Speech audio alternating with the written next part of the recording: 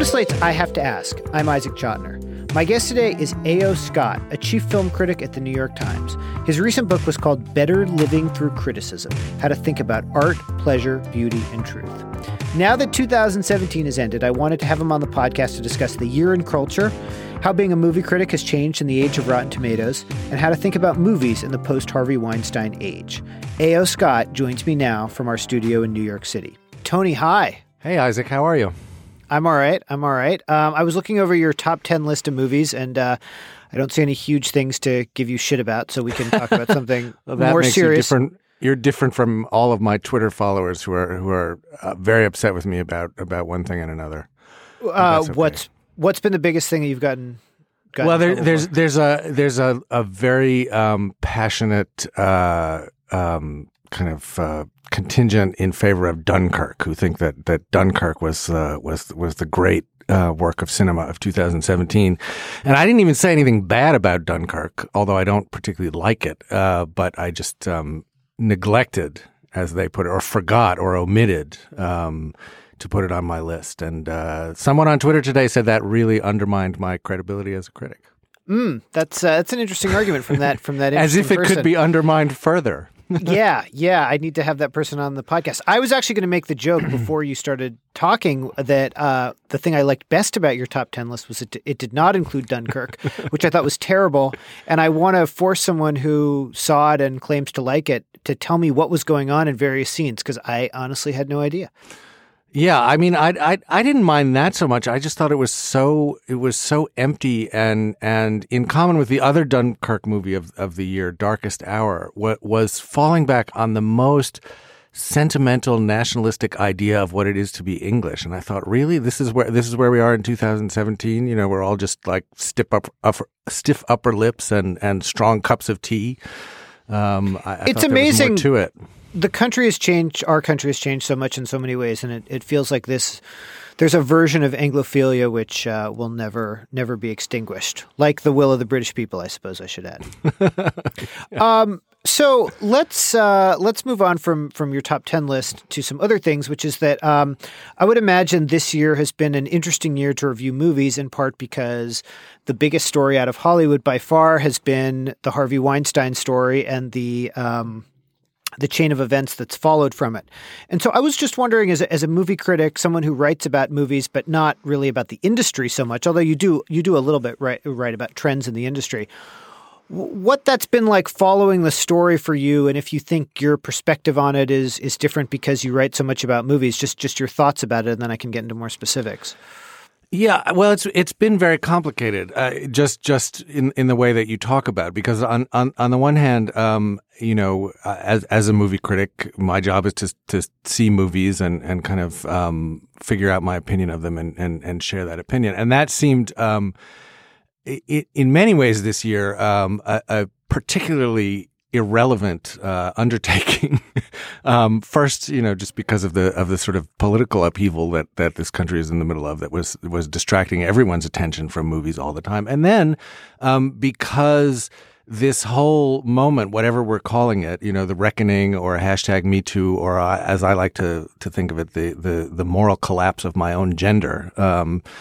It happened and started with Harvey Weinstein. It's moved well beyond Hollywood now, but it's gotten me thinking a lot about writing about the products of an intensely male-dominated industry that is built in a lot of different ways in terms of what happens behind the scenes, but also what we see on screen on the exploitation, and particularly the sexual exploitation of women, and a lot that I've sort of taken for granted or not thought about say the gender politics of American movies. I've had to really kind of try to rethink, and I feel like for a lot of us, male and female, who and critics and fans, we're at an early stage in this rethinking process. Have you had the experience of sitting in a movie this year where while you're watching the film, your thoughts about what's been going on in Hollywood and with Weinstein and the way films are made has kind of taken you out of the movie or made you think differently about something you're watching? Or I suppose after you got out of the movie, is there any specific experience of that? What I have noticed is that the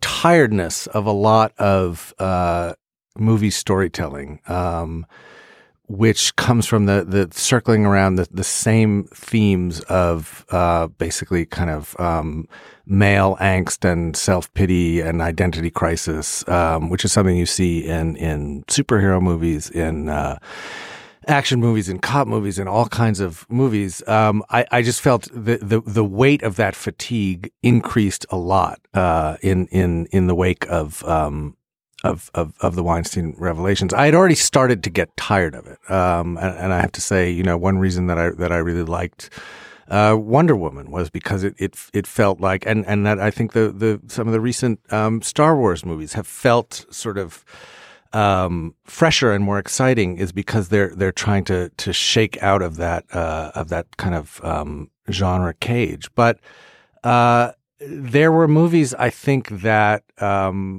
might have played a little better in previous years that just seemed kind of not getting it in this one.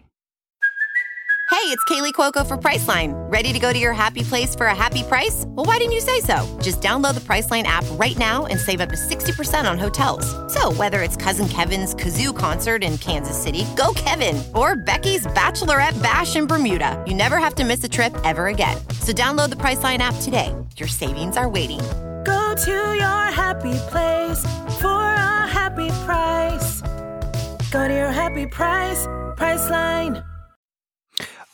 It's interesting that you said in your previous answer, you were talking about, the degree to which we're sort of aware that these products that we're looking at are affected by the dynamics, the personal dynamics or the gender dynamics or that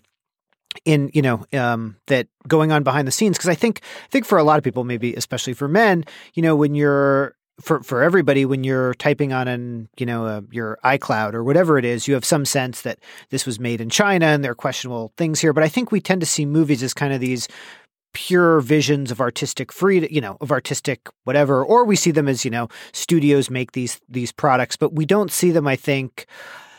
We don't see them as something that are really implicated by gender politics, which I think has been, in a way, the most enlightening aspect for some of us of the revelations. Well, I think that's right, and I think across the board in many industries, not only in Hollywood, but certainly in our own media industry as well.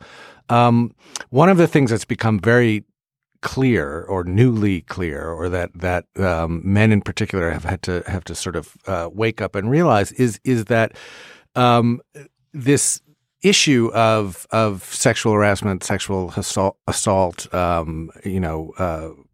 bad behavior on the part of men, is in a way fundamentally a labor issue, an issue of situation in the workplace, of women trying to do their work, to get ahead professionally, to realize their own ambitions, and being discouraged, blocked, thwarted, compromised, or just completely demoralized by the way that they're being treated by men. And I think you see that particularly in Hollywood, which is so male dominated, but which also doesn't have really a responsible corporate structure. I mean, that is the studios are parts of large corporations, but movies tend to be made on an ad hoc basis. There's a deal that's put together by producers, by agents, by financiers, by the director, and various other interested parties. And this deal is put together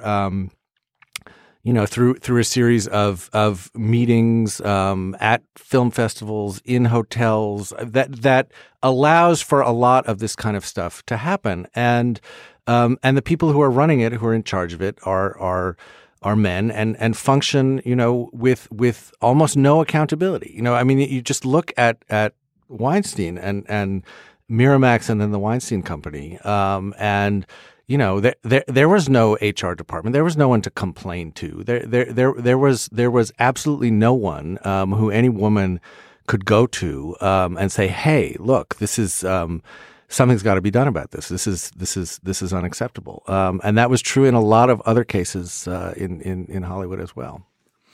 I want to ask, you know, just we were talking about the degree to which this affects the way we view movies. There have been a number of articles. One of them was written by Amanda Hess in the New York Times, your newspaper. And she sort of talks about, I think the piece is called something like how the myth of artistic genius excuses the abuse of women. And one thing that the piece kind of touches on is that it's that basically I don't want to simplify her argument, but that we need to look at art through the prism of how it is made and, you know, having a different opinion of a work of art, knowing how it was made and who the artists were behind it, that it's okay to think about the art differently. And obviously this is a longstanding debate that's been going on for decades about, you know, different forms of behavior. And I was just wondering about beyond what you said, if you find yourself sympathetic to that, if you find yourself, you know, reappraising Woody Allen or reappraising Chinatown, the great Roman Polanski movie, things like that. I think that, I mean, I really liked that piece a lot because I think it posed a very strong challenge to what have been kind of critical shibboleths for a very long time. The idea that you must separate the art, or that you can separate the art from the artist, or that your aesthetic enjoyment of something functions independent of your moral or ethical or other values. And one of the things that struck me most that Amanda said in that piece is whether or not you can separate the art from the artist. The question might be, can you separate the artist from the industry? Because I think that grounds it again in questions of working conditions. You know, that it's not just that in the case of Harvey Weinstein, who I'm not sure anyone would call an artistic genius. Certainly a brilliant marketer and packager and talent spotter. And talent spotter and he sort of knew how to find an audience for certain kinds of movies that other people couldn't quite get out into the marketplace as well. But you know, there's a lot of work that women artists were prevented from doing, and a lot of art that we've in a way been denied because of the demoralizing effect of all of this sexual harassment. So that's something to keep in mind as well. As to the question of how you judge the work of particular artists who are known to have done or suspected to have done bad things in their private life, that's a very hard one, and I do not have a programmatic answer about that. I feel like everybody, critics or fans or whatever, figures out where to draw their own line and how to deal with every case. I mean, in the case of Woody Allen, that's been a particularly hard one for me because a lot of people my age, a lot of guys my age, let's say, I kind of grew up on Woody Allen. He's probably one of the 3 or 4 most important cultural influences in my life. You know, I saw Annie Hall when it came out when I was 11 or 12, and I saw it again and again. And I had all of his books on my bedside table all the time I was growing up, and I think I have to this point seen every single one of his movies. So you know, if it's not just sort of thinking, you know, in some objective or abstract or detached way, how do I as a critic make a judgment about that? But how do I, as someone who attaches who has attached some personal value to this person's work, how do I think about that? How do I think about the personal implications of that, you know? It seems like go on. Go ahead. Sorry. Well, no, I mean, it seems like it seems like it's harder the sort of closer the act is to the present day. I mean, I think it would be hard to tell someone something about Shakespeare that would cause them to stop enjoying Hamlet.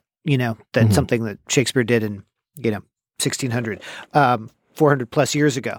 Or even, I mean, I don't think it bothers that many people that Dickens was a horrible person. It just, nobody, I don't think, feels implicated by going to see A Christmas Carol or, reading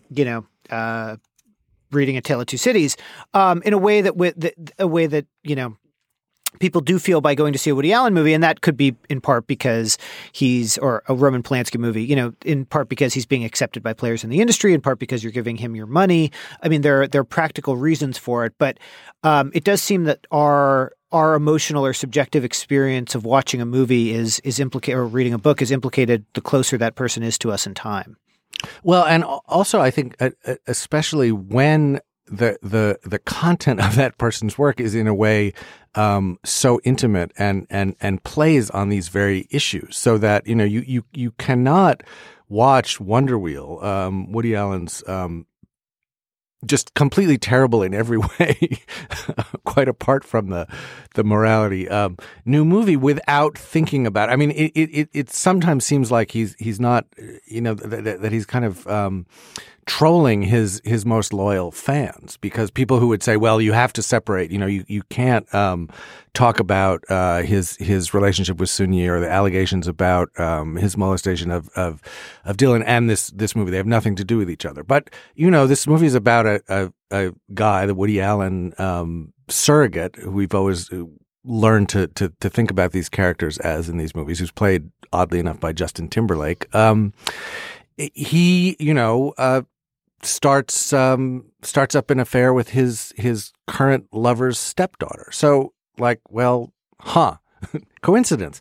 But I think when seems on the up and up, Yeah, it's just an idea that someone could have. But if you have someone like Woody Allen or like Louis C.K., who has involved a certain amount of self-revelation in their work and has kind of invited you into their head, into their neurosis, into their libido, into the messed up places in their mind, and you've kind of lived in there with them and enjoyed it, and seen something that you might have in common with it. I mean, I certainly was a huge fan of Louis C.K.'s cable show, and felt, as a sort of middle-aged, not in the best shape, kind of thinning hairline white guy living in New York, that it was speaking to me in a lot of ways. So now, what am I supposed to do? And there's a feeling of betrayal and of also of implication, of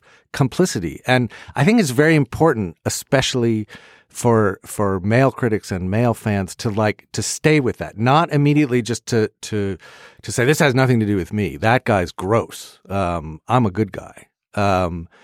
You might need to think about why the grossness appealed to you in certain ways. Well, so then answer your own question. Well, I think there is a rush to kind of disown a lot of these guys, to make them disappear, and I think that is certainly warranted morally in a lot of ways, but I think it lets other people off the hook. I think in the case, for example, of television and movies, there's a lot of, I think, brand protection and corporate PR that goes on. So it's like, Matt Lauer, paid him $28 million a year or whatever it was for 20 years, and he was the greatest guy, and he was the face of our network on morning television. And now it's like, oh, Matt who? We didn't know nothing. That guy? Never heard of him. And that just seems to me a blatant act of just corporate ass covering. And so I think that can be kind of a problem. How quickly companies and organizations and institutions divest themselves of these bad guys without acknowledging or taking accountability for how they supported and enabled and empowered these guys for so long.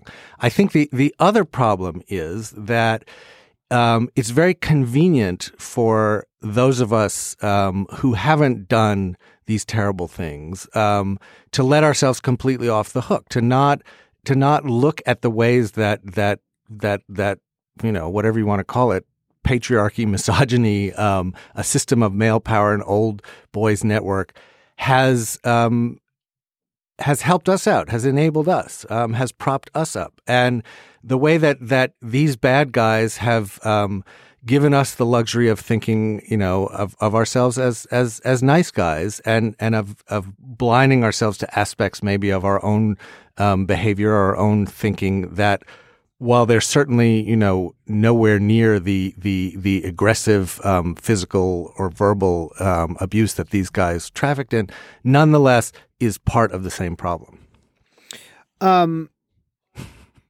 No, that's an interesting answer. I mean, so the point is, it's like the slogan was not all men, about a year or so ago. But what I would want to say to that is, well, but actually maybe all men, and let's not rush to exonerate ourselves. Right. I mean, the problem with the not all men thing, I mean, among other things, was just this.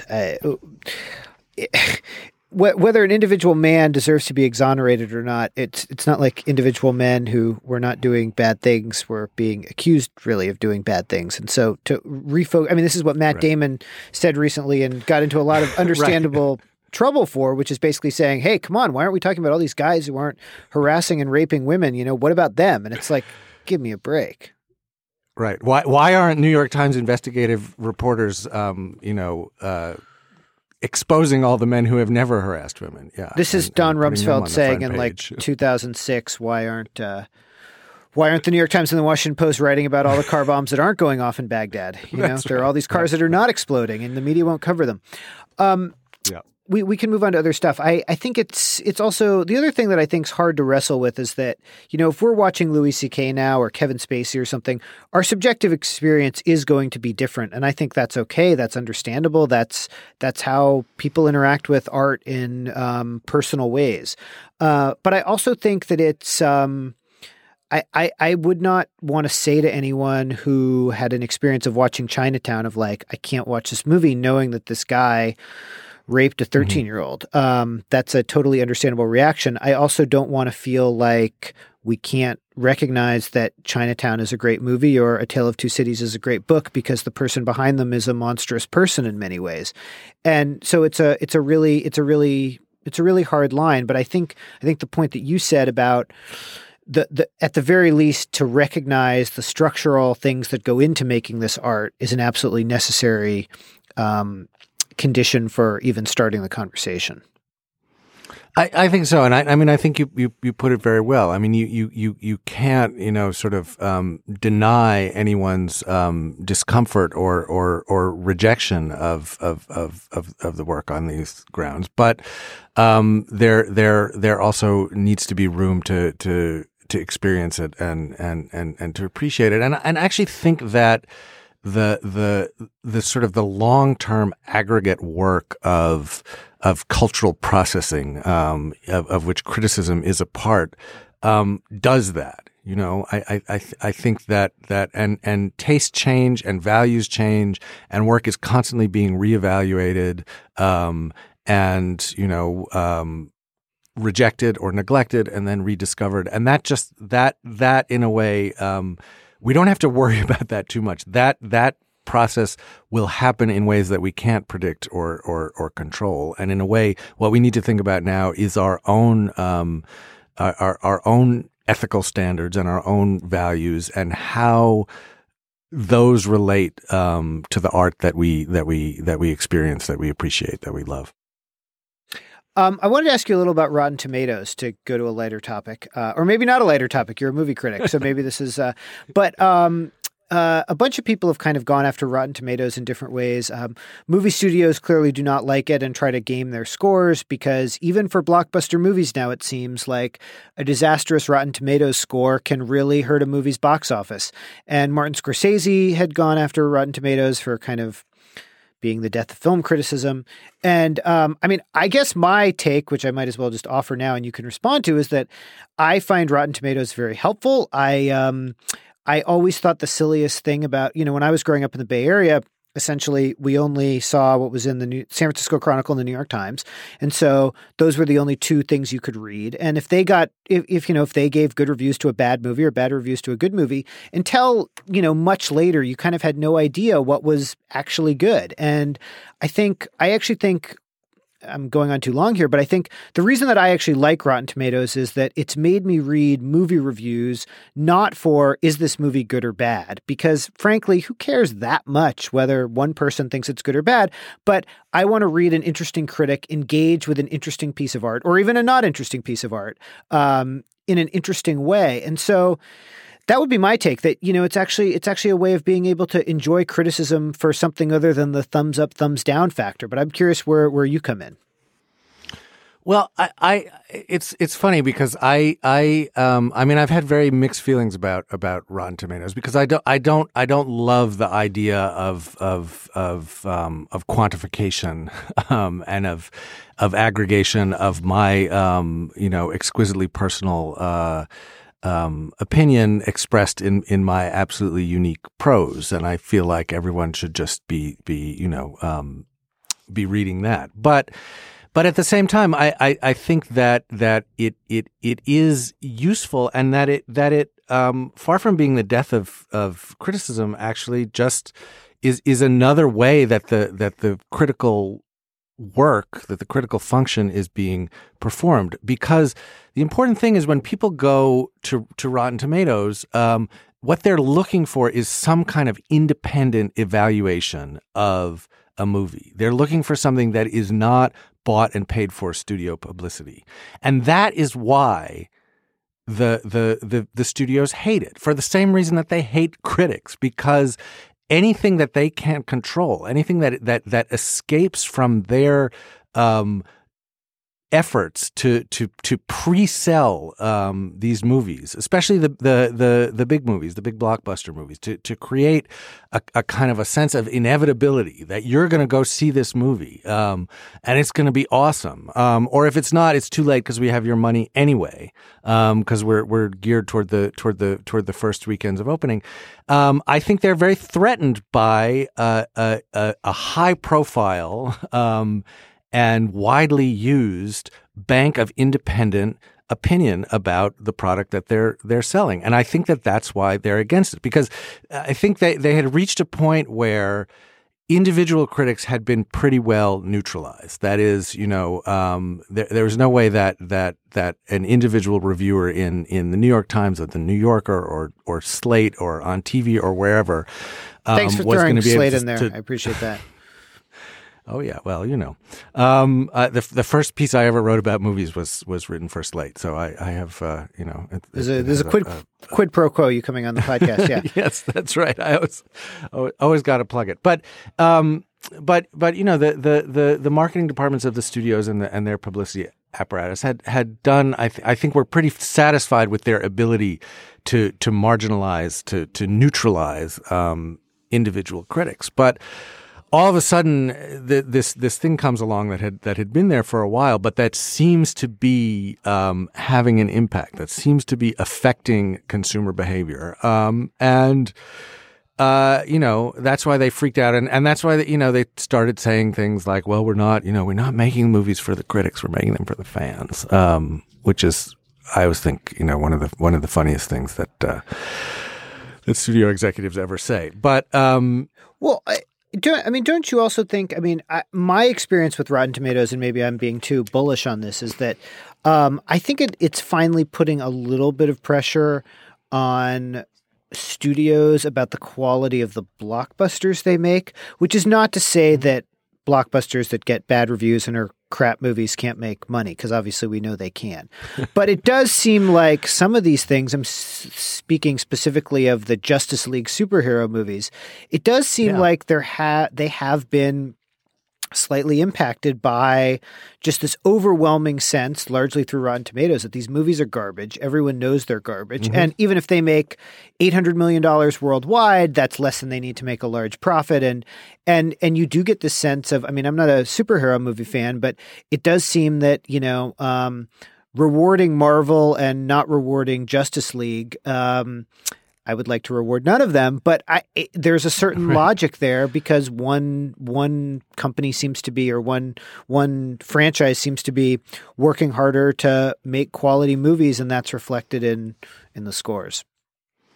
I think that's right, and I think, I mean, Rotten Tomatoes is also interesting because it is a site where both professional and lay opinion mingles, and there's certainly interesting, information that can be gleaned from it. And it's fascinating to me how this is something that I've just started to notice this year, where I actually got an email from someone at Rotten Tomatoes who said, your review of X movie, I won't say what it was, we classified it as rotten, and the studio pushed back on that and said, no, it was fresh.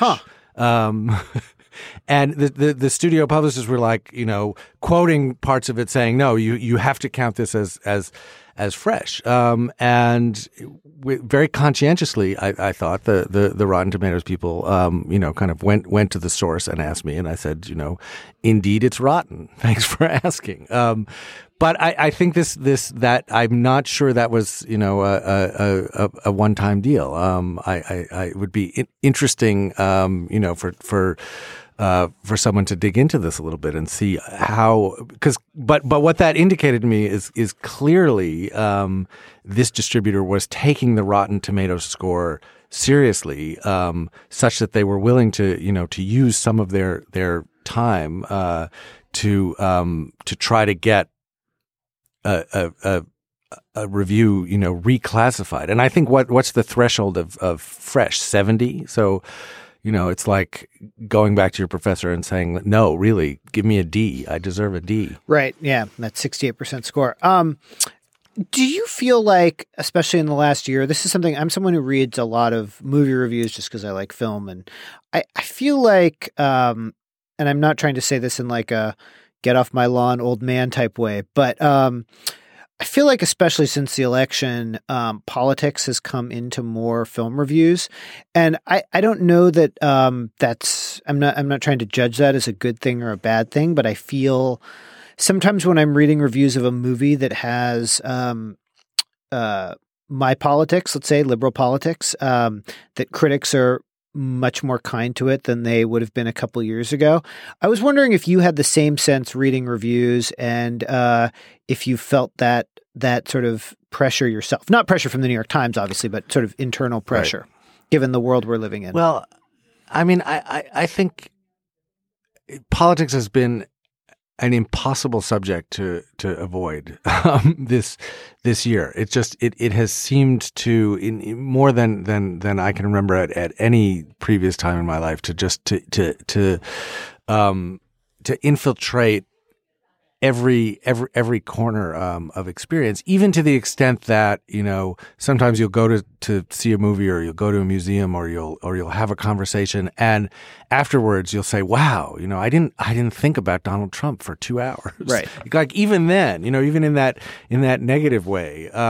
So that like I was the other night re-seeing one of my favorite movies of the year, The Phantom Thread. Paul Thomas Anderson's new movie, which one of the glorious things about it, one of the reasons I think that so many critics are loving it so much, is that it has nothing to, like, you just can't put it in that box. It's just about all of this other stuff that has nothing to do with American politics in 2017 that you kind of maybe just forgot anyone could make movies about. So I think there are a few things going on. I mean, one is that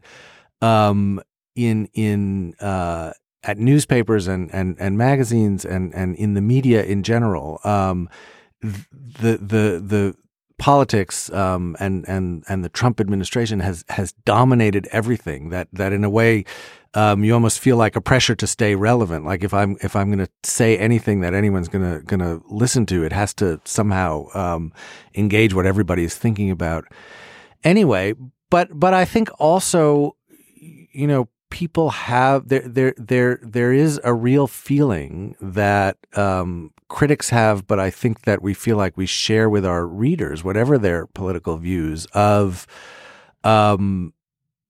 anxiety, of confusion, of uncertainty, of a sense that we are living in this intensely polarized country where even one of the things that kind of used to be a little bit of common ground, which is to say, movies. I always sort of had this idea that, we pray in different churches or synagogues or mosques. We vote for different people. We have different values and ideologies and live in different regions. But a lot of us go to the same movies and find something, have at least a common space of experience, and that is no longer certain. I mean, everything has seemed to be infected by this polarization and this politicization. I think when I'm writing a review, I mean, it just like I try to figure out what to do with that. What to do with that feeling in a way that isn't just going to be the sort of the regurgitation of my own political views, which are not particularly interesting to me, let alone to anyone else. Someone said this, it wasn't me, so I'm stealing someone's idea, but I don't remember who said it, that, if you think back over Saturday Night Live, that 10 years ago, even 15 years ago, all of the number of the skits that were about politics was actually tiny.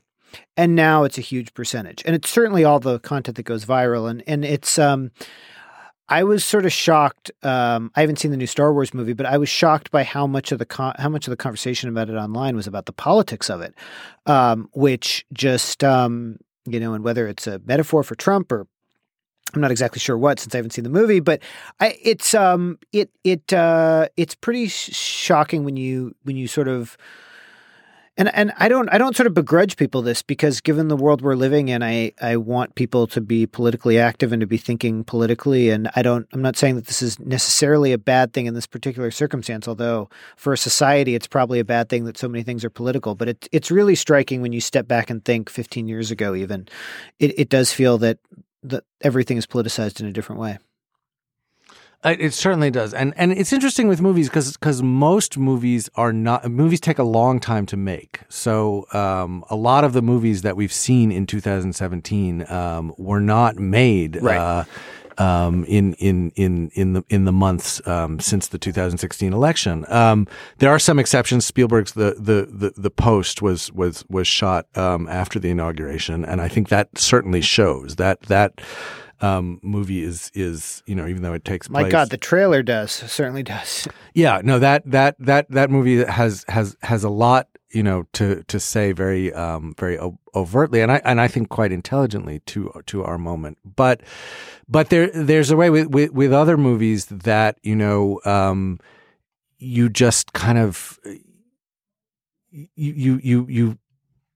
you sort of make that association. I mean, they become these kind of Rorschach blots where whatever their political intentions might have been, or whatever the context in which they were conceived and made was, you just bring your own anxieties and frustrations to them and sort of project them onto the screen. And I think a lot of that is happening. And I think it is interesting sometimes to think about how movies that are not overtly or obviously political speak to the politics of the moment.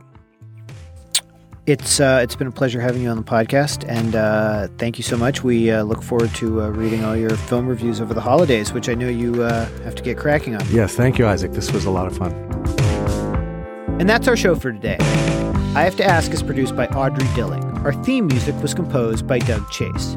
If you have an idea for a guest, or you just want to let me know your thoughts, email me at ask@slate.com. That's ask@slate.com.